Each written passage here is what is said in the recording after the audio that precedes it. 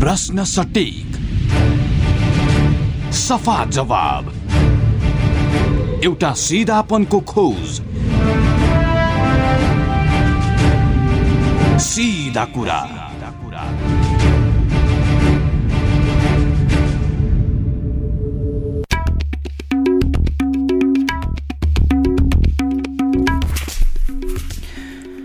नमस्कार, कार्यक्रम सीधा कुरामा स्वागत छ। म कृष्ण तिमल सिन्हा।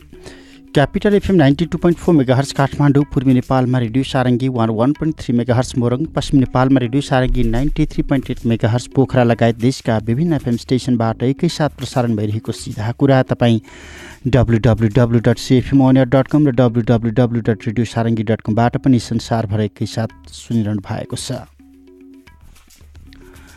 श्रोता, जनताबाट चुनिएर आएका जनप्रतिनिधि जसले व्यवस्थालाई संस्थागत गर्ने अहम जिम्मेवारी पाएका छन्, संविधान कार्यान्वयन गर्ने अहम जिम्मेवारी पाएका छन्, मुलुकको समृद्धि, विकास अनि स्थायित्वको अहम जिम्मेवारी पाएका छन्, नागरिकलाई सुशासनको प्रत्याभूति दिने अहम जिम्मेवारी बोकेर आएका छन्। तिनै जनप्रतिनिधिहरू भ्रष्टाचार, बलात्कार, तस्करी, मानव बेचबिखन, तोडफोड, हत्या यस्ता गम्भीर जघन्य घटनामा श्रृङ्खलाबद्ध रूपमा तानिन थालेका छन्। चाहे सङ्घीय संसदका सभामुखको कुरा होस् अथवा सङ्घीय संसदमा प्रतिनिधित्व गर्ने मोहम्मद अफ्ताब आलामहरूको कुरा गरौँ अथवा तल्लो तहमा गाउँपालिकाको वडा सदस्यसम्म चुनिएका जनप्रतिनिधिको कुरा गरौँ, नेपाल प्रहरीको केन्द्रीय सूचना ब्युरोले दिएको जानकारी अनुसार यो बीचमा 80 जना यस्ता जनप्रतिनिधिहरू, विभिन्न तह तबकाका जनप्रतिनिधिहरू पक्राउ परेका छन्, जसमा 78 जना अहिले पनि प्रहरीको हिरासतमा छन्। यसरी आजको यो कार्यक्रममा हामी समग्रतामा उठिराखेको राजनीति शुद्धिकरणको प्रश्न अनि राजनीतिक प्रणालीप्रति उठिराखेको अविश्वासमा केन्द्रित रहेर नागरिक अभियन्ता भरत बस्नेतसँग संवाद गर्दैछौँ। भरत बस्नेतज्यू, स्वागत छ यहाँलाई। अलिकति स्वास्थ्यको प्रतिकूलका बिचमा पनि तपाईँलाई मैले समय लिइराखेको छु आज चाहिँ। अलिकति यो राजनीतिमा उठिराखेको विकृति, विसङ्गति अनि यसलाई शुद्धिकरण गर्नुपर्छ, अब एउटा नयाँ सिराबाट राजनीतिक शुद्धिकरण अभियान चलाउनुपर्छ भन्ने आवाज लामो समयदेखि उठिराखेकै हो, तपाईँहरूले पनि उठाइराख्नु भएको थियो। अब त्यो पछिल्ला घटनाक्रमले अनुभूति जनतामा हुन थाल्यो, राजनीति होइन अपराधीकरण धेरै रहेछ राजनीतिकको आवरणमा भन्ने खालको अनुभूति हुन थाल्यो। अब यसलाई शुद्धिकरण गर्नु पर्यो, तपाईँहरूको अभियान कहाँ पुग्यो? अब यो मुख्य कुरा चाहिँ के छ भने तपाईँको राजनीतिमा तपाईँको शुद्धिकरण त अति नै आवश्यक छ। मुख्य कुरा भ्रष्टाचारको कुरा हो होइन, अनियमितताको कुरा हो। त्यसपछि अब हुँदा हुँदा तपाईँको चाहिँ अब जुन अब चारित्रिक कुरा छ नि त्यो पनि अब त खुलेर बाहिर आइसक्यो। यो मानिसहरूले चाहिँ तपाईँको यो कुराहरूलाई धेरै राजनीति नै औँलाइरहेका हुन्। अब अहिले चाहिँ बिस्तारै बिस्तारै उजागर हुँदैछ। यसमा मलाई लाग्छ मुख्य नेतृत्वले यसलाई शुद्धिकरण गर्नुपर्छ र यो समाजले पनि शुद्धिकरण गर्नुपर्छ र समाजमा पनि त्यस्ता विकृतपूर्ण मान्छेहरूलाई बहिष्कार गर्नुपर्छ जस्तो लाग्छ मलाई। राजनीतिक नेतृत्वले शुद्धिकरण गर्नुपर्छ, तर हामीसँग उपलब्ध भएको राजनीतिक नेतृत्व शुद्धिकरण गर्न सक्ने त्यो नैतिकताको बिचबाट राजनीति गरिराखेको नेतृत्व छ? त्यो धेरै कठिन छ। हजुर, धेरै कठिन छ। अनि कसरी सम्भव हुन्छ त? नागरिक तहबाट तपाईँ हामीले शुद्धिकरणको प्रश्न गर्दै गर्दाखेरि जो निर्वाचित म जनप्रतिनिधि बन्छु भनेर अपेक्षा गरेर गइराखेका हुन्छ, तिनै राजनीतिक नेतृत्वबाट अनुमोदन भएर गइराखेका हुन्छ, जनताबाट अनुमोदित भएर प्रतिनिधि बन्ने खालको प्रणाली हामीले विकास अहिले पनि गर्न सकेका छैनौँ। केन्द्रमा पहुँचको आधारमा, चिन्जानको आधारमा अथवा चाकडी चाप्लुसी गुलामीको आधारमा कुनै निश्चित आर्थिक प्रलोभनका आधारमा कसैले उम्मेदवारी बनिराखेका हुन्छ, उम्मेदवारी पाइराखेका हुन्छ। त्यो परिस्थितिमा त्यो शुद्धिकरण न माथिबाट सम्भव हुन्छ न तलबाट सम्भव हुन्छ। अब यो प्रणालीमा यो वास्तवमा भयो के भने प्रजातन्त्र भनेको चाहिँ तपाईँको एउटा विशुद्ध प्रणाली हो। त्यसमा चाहिँ जनताप्रति उत्तरदायी हुने, तर जनताहरूले पनि आफूले चिनेका मान्छेहरू, आफूले जानेका मान्छेहरूलाई जनप्रतिनिधिको रूपमा माथि लैजाने हो। तर यहाँ के भयो भने पार्टीहरूले आफ्ना जोसुकै पनि मान्छेहरूलाई टिकट दिएर ती मान्छेहरूलाई उम्मेदवार बनाइने अनि ती मान्छेहरूलाई जनताले जिताउनु पर्ने। त्यही यो प्रणाली नै जनताले निर्वाचन गर्नुपर्ने जुन उम्मेदवार छ त्यो जनताले पाएन, जनताले पाउनु पर्थ्यो, त्यो जनताले पाएन। त्यसैले जनताले जसलाई पनि निर्वाचन गर्न बाध्य हुनु पर्यो। त्यो कुरा चाहिँ जनताले बहिष्कार गरेर त्यस्तोमा के हुन्छ भने अब स्वतन्त्र उम्मेदवारहरू उठेका छन् भने ती असल चरित्रका छन् भने जनताले तिनीहरूलाई भोट दिएर जिताइदिनुपर्छ क्या। त्यही त तपाईँ भने जस्तै स्वतन्त्र उम्मेदवार पनि कस्तो हुने भयो भनेदेखि म पार्टी नेतृत्वको गुटमा परिनँ, म फलानु नेताको गुटमा परिनँ, टिकट फलानु नेताको उम्मेदवारले पायो उसको निकट भएको कारणले अब म पनि यसको प्रतिद्वन्दी बनेर चुनावी मैदानमा उठ्छु, मलाई भोट देऊ भनेर त्यही एउटा गुटमा पर्न नसकेको आवेगमा अर्को गुटको प्रतिनिधित्व गर्दै दिने उम्मेदवारी नै स्वतन्त्र भइराखेको छ राजनीतिमा। यो समग्रमा तपाईँ हेर्ने भने नेपालको जुन प्रजातान्त्रिक व्यवस्था छ त्यो नै विकृतपूर्ण छ क्या। अब जस्तो बाहिरतिर के हुन्छ भनौँ, अब हामीले त बाहिरमा अलिकति कुरा गर्नुपर्छ किनभने यो व्यवस्था बाहिरबाट आएर गएर हो। जस्तो तपाईँको अब अमेरिका भन्नुहोस्, बेलायतमा भन्नुहोस् अथवा युरोपमा भन्नुहोस्, त्यहाँ यदि उम्मेदवारमा कुनै खोट छ भने त्यो आर्थिक रूपमा त्यो चाहिँ कहीँ बदनाम छ, त्यसपछि उसको चाहिँ अब जीवनशैलीमा कहीँ कमी कमजोरी छ, चरित्रमा कतै कमी कमजोरी छ भने त्यस्तो मान्छे उम्मेदवारै हुन पाउँदैन क्या। त्यस्तोलाई चाहिँ पार्टीले उम्मेदवारी दिनै सक्दैन। त्यस कारणले गर्दा अब यहाँ चाहिँ के भयो भने अब पार्टीले उठाएपछि जस्तो सुकै मान्छे भए पनि उसको चाहिँ साहित्यिक दाग लाए पनि आर्थिक हिनामिनामा ऊ चाहिँ परेको भए पनि उसले धेरै अन्य अत्याचार गरेको भए पनि बेरोजगार गरेको भए पनि त्यो मान्छे चाहिँ पार्टीको चाहिँ उम्मेदवार भइसकेपछि त्यसलाई जिताउन जनता पार्टी हुन्छन् क्या। त्यस कारण यो प्रणाली यो जुन प्रणालीले कामै गर्दैन। अब विकल्प के खोज्ने त? हामी प्रणाली फेर्दा 7 दशक बिताइसक्यौँ हामीले, अझै पनि प्रणाली ठिक भएन, अझै पनि 7-7वटा संविधान ल्याइयो यी पनि ठिक भएनन्, 1500वटा योजना आयोजनाहरू बनाइयो यो पनि ठिक भएनन्, समृद्धि पनि भएन, स्थायित्व पनि भएन, विकास पनि भएन भनेर हामी कति समयसम्म बहस मात्रै गरिराख्ने कि यही प्रणालीभित्रको शुद्धिकरणको विकल्पहरू पनि होलान् नि त। अब हुनुपर्ने चाहिँ के छ तपाईँको यही प्रणालीभित्र जस्तो भनौँ न एउटा कुरा अब हामीले ल्याएको बहुदलीय व्यवस्था छ। 2027 सालको संविधानले बहुदलीय प्रजातन्त्र चाहिँ लिएर आएको हो नि त। त्यो हामीले त्यो संविधान च्यात्नुपर्ने कारण के छ? त्यो संविधान च्यातेर नयाँ संविधान बनाउनुपर्ने कारण के थियो? झन् हामी विकृतपूर्ण चाहिँ प्रजातान्त्रिक व्यवस्था पाउँछौँ। त्यही कारण हिजो भएको व्यवस्थालाई सुधार्नु पर्थ्यो। अब आज पनि म के भन्छु भने अब यहाँ वृहत राष्ट्रिय मेलमिलापको नीति लिएर सबै अट्ने किसिमको एउटा ठाउँ बनाएर प्रजातान्त्रिक मूल्य मान्यता भनेको चाहिँ अब निष्कलङ्क मान्छेहरूको चाहिँ उपस्थितिमा त्यहाँ मन्त्रालय तपाईँको नेतृत्व बन्नुपर्छ। अब यो जस्तो हुन त पञ्चायत कालमा पनि हामी सुन्थ्यौँ अमुक व्यक्तिहरू फलानुलाई मतदान गरेन भने फलानु जिल्लामा के अरे त्यहाँनिर विद्रोह हुन्छ, असुरक्षा हुन्छ, त्यहाँनिर गुन्डागर्दी बढ्छ, त्यसैले कम्तीमा चुनावमा जिताएर पठाइदिउँ, केन्द्रमा गएपछि यसले त्यति अल्मलिन्छ अथवा जिल्लाका लागि लडेर केही पक्कै पनि ल्याउँछ भन्ने खालको यो खालको विगतमा जस्तो पद्मसुन्दर लावतीको सन्दर्भ अथवा यही सिन्धुपाल्चोकमा पशुवे शमशेर राणाहरूको सन्दर्भ यी खालका सन्दर्भहरू हामीले विगतमा पनि राजनीतिमा सुनेका हौँ। पञ्चायतमा पनि यो खालको प्रवृत्ति त थियो, तर 46 सालभन्दा पछाडि हामीले यो विकृतिलाई अलिकति बढी प्रशय कहिले कुन कालखण्डबाट दिउँ? वृहत शान्ति सम्झौतापछि दिउँ कि अथवा 46 सालपछि दिउँ कि अथवा यो संविधान सभाको निर्वाचनको पेरिफेरीबाट गऱ्यौँ?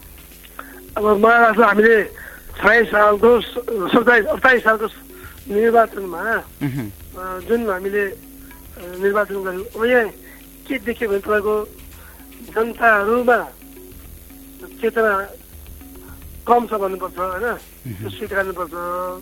अब खसी बोका राँगा काटेर चुनावको बेलामा भोज लगाएको भरमा 2-4 हजार रुपियाँ बाँडेको भरमा निर्वाचनमा जनताले सहभागी भएपछि कस्तो जनप्रतिनिधि आउँछ न? स्वाभाविक हो। किन गर्दा यो कुरा त पहिले कुरा त पार्टीले बजेट गर्नु पर्यो नि। उनले त असल मान्छे चाहिँ उम्मेदवार दिनुपर्ने, असल मान्छे त्यो स्थानीय क्षेत्रको असल मान्छेलाई निर्वाचनमा भाग लिन दियो भने त्यहाँ चाहिँ भोज प्रचार गर्नुपर्छ।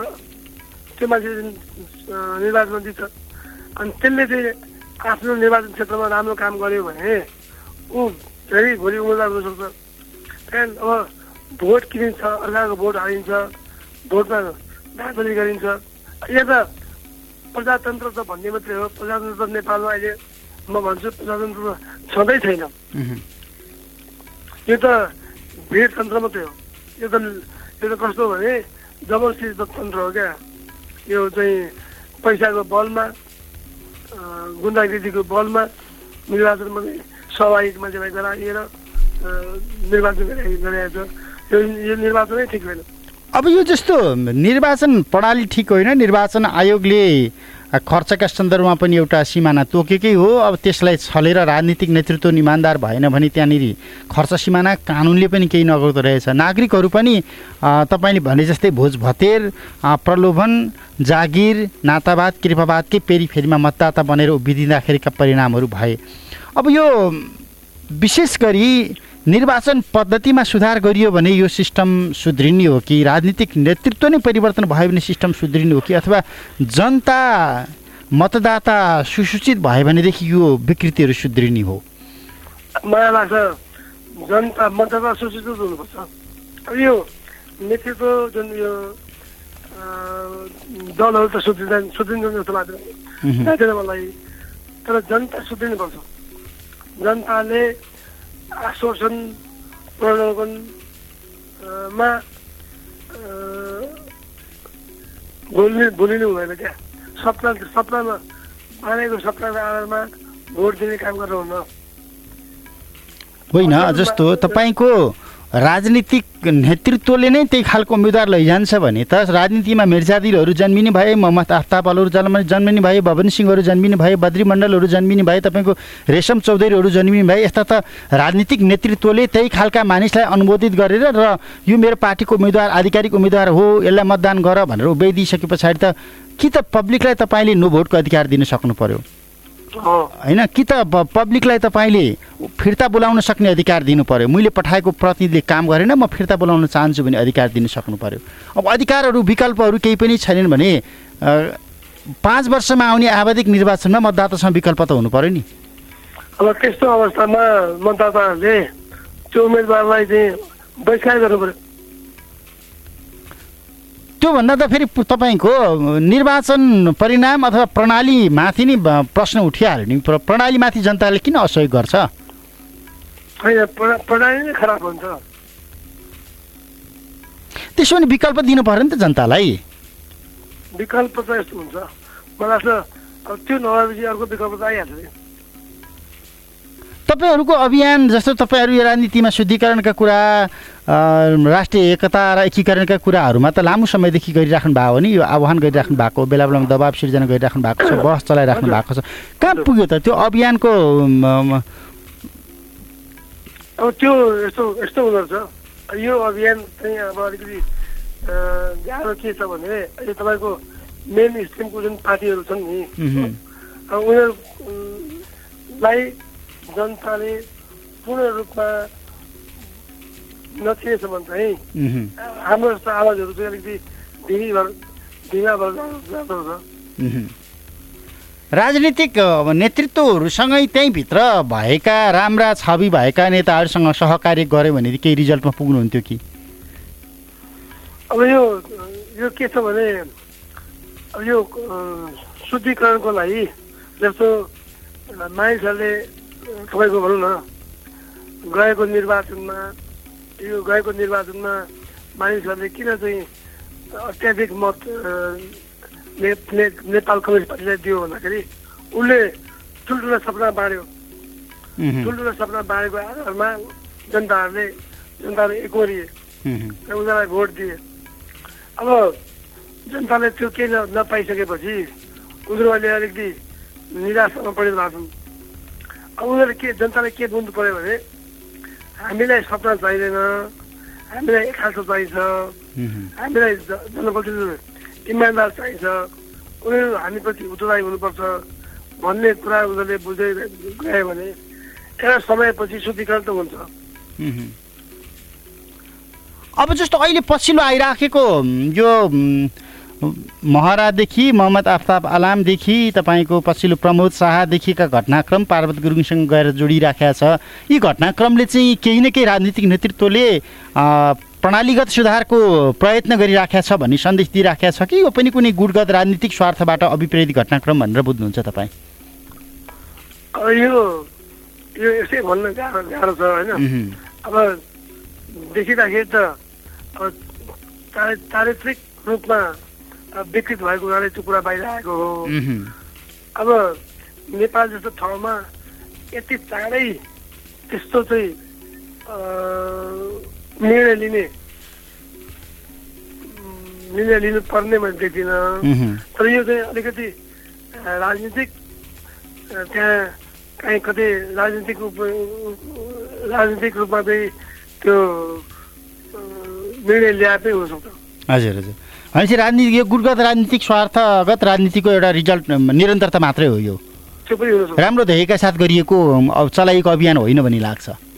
नेपाल जस्तो ठाउँमा त्यो त्यति तर राजनीतिक नेतृत्व सुध्रिन सक्छ नि। हामीले चीनका राष्ट्रपति सी जिनपिङको नेपाल भ्रमणताका सीले दिएको सन्देश 6-7वटा बुँदा जुन मन्त्रणा छ, यो मन्त्रणा चाहिँ अब हामी अङ्गीकार गर्छौँ, हामी बिग्रिएछौँ, कम्युनिस्ट भएनछौँ अथवा हामी जनताको पक्षमा लड्ने नेता भएनछौँ भनेर त्यो खालको अनुभूति आइरहँदा खाएका यी रिजल्टहरूलाई त्यो अध्यायसँग गएर जोड्न पनि सकिन्छ नि। समयले मान्छेलाई परिवर्तन गरेर आउँछ भन्छन्। त्यो भयो भने राम्रै कुरा हो।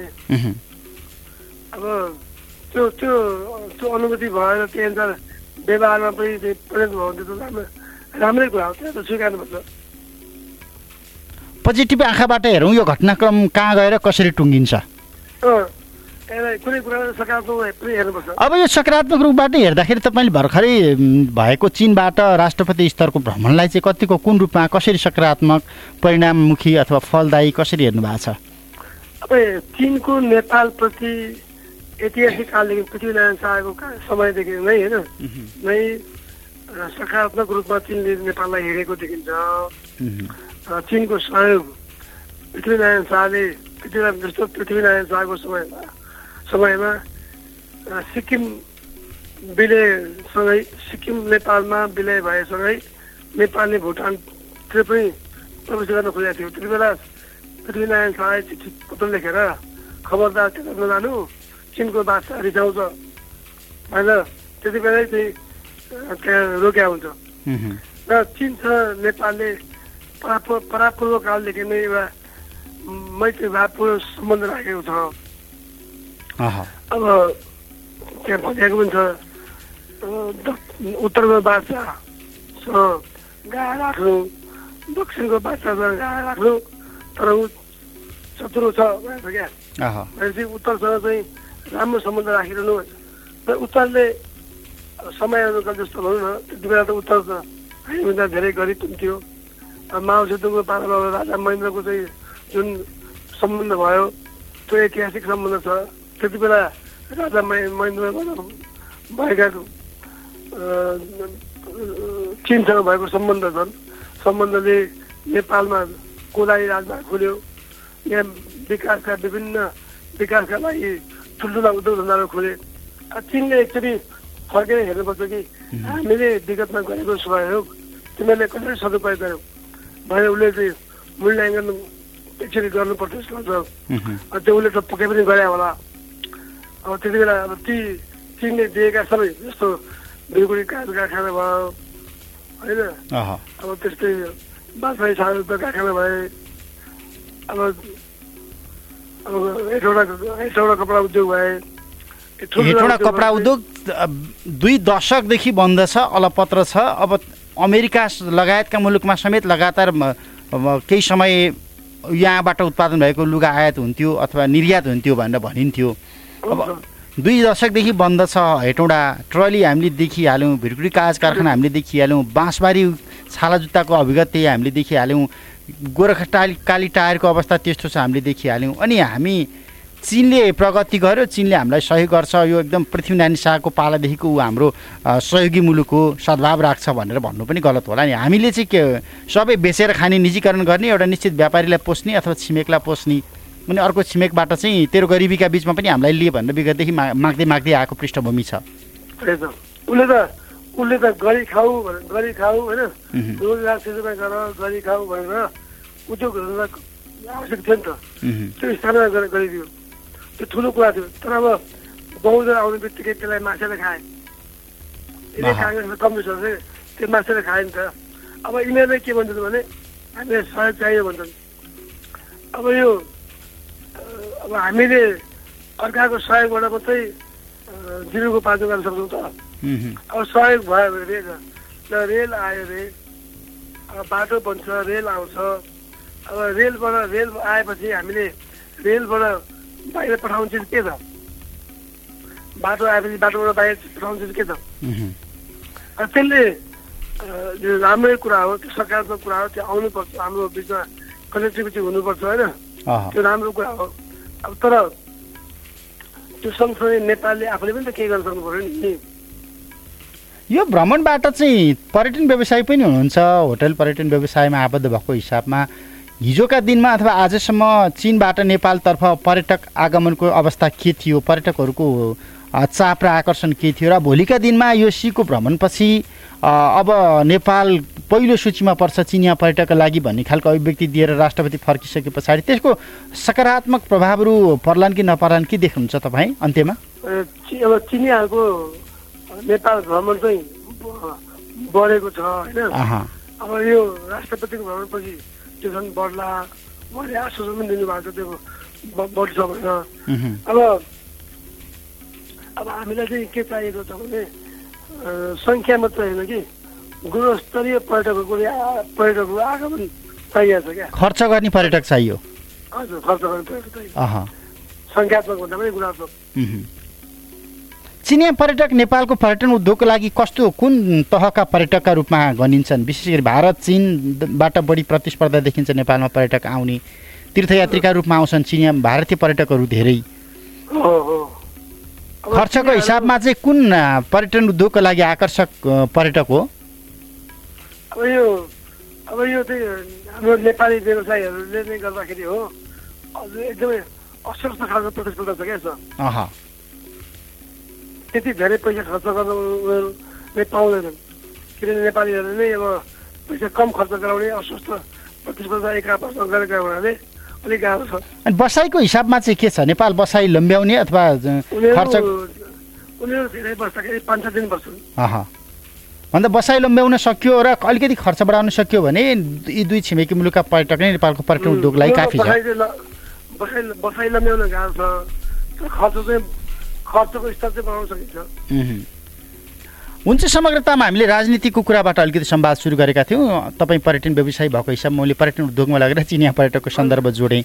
अपेक्षा गरौँ तपाईँहरूको अभियानले राजनीतिमा देखिएको विकृति विसङ्गतिलाई शुद्धिकरण बनाउनेछ, एउटा निश्चित कालखण्डमा अथवा आवधिक निर्वाचनको पेरिफेरीमा एउटा विकल्प तयार हुनेछ राजनीतिमा। हुन्छ, समय र संवादको लागि धन्यवाद। पर्यटन व्यवसायी, नागरिक अभियन्ता, पृथ्वीनारायण शाह विचार अभियन्ता भरत बस्नेत। समग्रतामा जनप्रतिनिधिहरू एकपछि अर्को गर्दै फौजदारी अभियोगमा दण्डित हुन थालेपछि, डामिन थालेपछि, प्रहरीको हिरासतमा जान थालेपछि यो राजनीतिप्रति, प्रणालीप्रति जनतामा चरम अविश्वास, वितृष्णा पैदा हुन थालेको छ। यो बिचमा हामीले भनेका थियौँ 80 जना जनप्रतिनिधिहरू विभिन्न भ्रष्टाचार, बलात्कार, तस्करी, मानव बेचबिखन, तोडफोड, हत्या जस्ता घटनामा श्रृङ्खलाबद्ध रूपमा तानिएका छन्। तर यो बिचमा अर्को समाचार आएको छ, बिर्तामोडको वडा अध्यक्षहरू, बिर्तामोड नगरपालिका 8 का अजय कार्की र भद्रपुर नगरपालिका 9 का शनिलाल राजवंशी पनि 3 महिनादेखि फरार रहेका छन् भन्ने अर्को नयाँ समाचार आएको छ। सहित फरार अथवा विभिन्न अभियोगमा मुछिने जनप्रतिनिधिको सङ्ख्या 82 पुगेको छ। आफ्नो गाउँको विकासमा नेतृत्वदायी भूमिका गर्ने जिम्मेवारी सहित जिताएर पठाएका जनप्रतिनिधिहरू यसरी बेपत्ता हुँदा स्थानीय नागरिक चाहिँ निराश छन्। गैर नेपालीलाई नागरिकता बनाइदिएको आरोपमा यी 2 वडा अध्यक्षहरूमाथि कारबाही प्रक्रिया अघि बढेपछि उनीहरू भागेका हुन्। उनीहरूलाई प्रहरीले अहिले पनि खोजिराखेको छ। वडा कार्यालयका कार्यवाहकको भरमा चलेको छ गतिविधिहरू। वडामा रचनात्मक काम अहिले पनि हुन सकेको छैन। 16 जना गैर नेपालीलाई नागरिकता बनाइदिएको आरोपमा 2 जना वडा अध्यक्ष, जिल्ला प्रशासन कार्यालयका अधिकृत सहित 6 जना कर्मचारी, 2 जना वडा सचिव सहित 48 जनाका लागि पक्राउ पूर्जी जारी भइसकेको जिल्ला प्रहरी कार्यालयले जनाएको छ। तीमध्ये बिर्तामोड 8 का वडा सचिव लोकराज बराल, जिल्ला प्रशासन कार्यालयका खरिदार तेजेन्द्र नेउपाने, नागरिकतामा शनाखत गर्ने बिर्तामोड 7 का मुस्तफा अलाम, बाबु बनेर नागरिकता बनाइदिने ताप्लेजुङका टेकबहादुर गुरुङ र बिचौलियाका रूपमा काम गरेका भद्रपुरका प्रेमराज तिमसिना र बिर्तामोडका भीमबहादुर लिम्बू पक्राउ परिसकेको जिल्ला प्रहरी कार्यालयका डिएसपी महेन्द्र कुमार श्रेष्ठले जानकारी गराएका छन्। अरू 42 जना फरार छन्। जिल्ला प्रशासन कार्यालयका कर्मचारी वडा अध्यक्षहरूको मेलेमतोमा 8 वटा नागरिकता दुरुपयोग गरी 16 जनालाई नेपाली नागरिकता बनाइदिएको पाइएको छ। उनीहरूले ताप्लेजुङका टेकबहादुर गुरुङलाई बाबु बनाएर 8 जनालाई नक्कली नागरिकता बनाइदिएको पुष्टि भएपछि पक्राउ पूर्जी जारी हुने काँड देखिएपछि उनीहरू भागेका हुन्। भद्रपुर 9 का नरबहादुर पाखरिन बाबु बनेर 2 जनालाई बिर्तामोडका सुरेश अग्रवाल, त्यहीवडाका सुशील कुमार दास, नजिम मोहबिद्दिन र निमा शेर्पा र भद्रपुर 9 का राम शाह अनि नरबहादुर गुरुङ बाबु बनेर नक्कली नागरिकता बनाएको पुष्टि भइसकेको छ। ती नागरिकताहरू भद्रपुर 9 को ठेगानामा 6 वटा, बिर्तामोडको 5 वटा, शरणमतीको 3 अनि बाहुनडाँगीको ठेगानामा 2 वटा बनाइएको छ। 16 वटा नक्कली नागरिकता बनाउन 17 जनाले शनाखत गरेका छन्। शरणमती ठेगाना रहेका नागरिकतामा झापा गाउँपालिका 6 वडा नम्बर वडा कार्यालयका सचिव भवकृष्ण नेउपानेको समेत संलग्नता देखिएको प्रहरीले जनाएको छ। प्रहरीका अनुसार नक्कली नागरिकता निर्माण गर्न भद्रपुरका सूर्यबहादुर खड्का, प्रेमराज तिमसिना तथा बिर्तामोडका भीमबहादुर लिम्बू र बागवीर तामाङले बिचौलियाको भूमिका निर्वाह गरेका छन्। उनीहरूले 73 साल मङ्सिर 13 गते लोप्साङ गुरुङ, 73 साल माघ 11 गते पेमा डोलकर गुरुङ, डोल्मा गुरुङ र छिरिङ डिकी गुरुङ, 76 साल जेठ 6 गते छिरिङ शेर्पा, धोरशेर गुरुङ, नवाङ केचन तामाङ, वाङ्बो गुरुङ, डोल्मा गुरुङ, त्यस्तै 76 साल जेठ 14 गते रिगजेन छोडेन गुरुङ, नवाङ सिराप गुरुङ, लाक्पा शेर्पा, सञ्जय अग्रवाल, सञ्जय शाह अनि 76 साल जेठ 21 गते ज्योति विश्वास दास र अबुब अलामलाई नेपालको नागरिकता बनाइदिएको पाइएको छ। 2 जना वडा अध्यक्ष थप जो नक्कली नागरिकता बनाउनका लागि बिचौलियाको भूमिका निर्वाह गरेको अभियोगमा फरार भएका छन्। यो सँगै जनप्रतिनिधिहरूको सङ्ख्या 82 पुगेको छ जो विभिन्न अभियोगमा डामिएका छन्।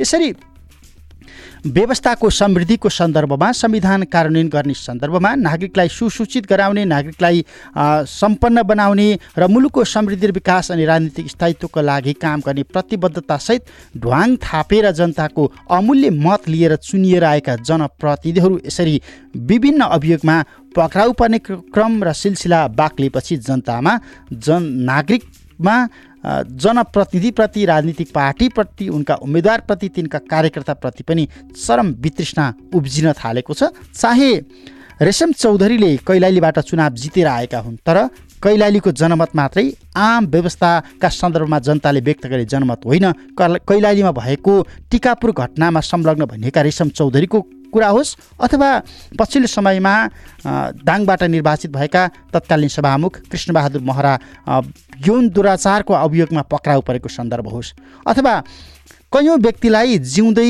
इट्टा पोल्ने भट्टीमा लगेर जिउँदै पोलेको अभियोगमा पक्राउ परेका नेपाली कङ्ग्रेसका निर्वाचित सांसद मोहम्मद अफ्ताब अलामको कुरा होस्, अथवा यस अघि वीरगञ्ज घटनाकोमा संलग्न रहेको भन्दै प्रहरीले पक्राउ गरेको सञ्जय शाहको कुरा होस्, अथवा पृष्ठभूमिमा जाने हो भने हिजोका दिनमा यी र यस्ता गम्भीर प्रकृतिका अभियोगमा संलग्न रहेको भन्दै चुनाव जितेर आएका मिर्जादिल सादवेक, त्यस्तै बबन सिंह अथवा त्योभन्दा अगाडि जाँदा बद्री मण्डलहरू नेपालको राष्ट्रिय राजनीतिमा लामो समयसम्म हावी भएकै हुन् र यस्ता प्रवृत्तिलाई राजनीतिक नेतृत्वले संरक्षण गर्दै गर्दै गर्दै अहिले यस्तो परिस्थिति सिर्जना गरिदिएको छ कि त्यो परिस्थितिले विस्फोटक रूप लिन लाग्दा त्यसको प्रभाव व्यवस्थामाथि पर्दैछ, त्यसको प्रभाव प्रणालीमाथि पर्दैछ, त्यसको प्रभाव स्थायित्वमाथि पर्दैछ, विकासमाथि पर्दैछ, संविधानमाथि पर्दैछ अनि सिङ्गो राजनीतिक नेतृत्वमाथि नै त्यसको प्रभाव पर्ने भएपछि कतै बाध्यात्मक रूपमा अहिले राजनीतिक नेतृत्वले यी र यस्ता प्रवृत्ति विरुद्ध केही कदम चालेको हो कि भन्ने झिनो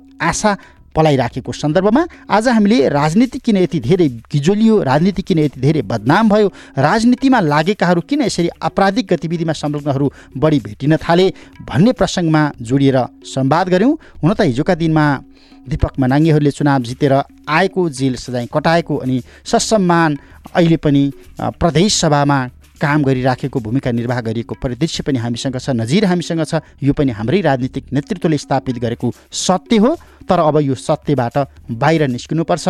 राजनीति राजनीति नै हो, राजनीति अपराधीकरण हुनै सक्दैन।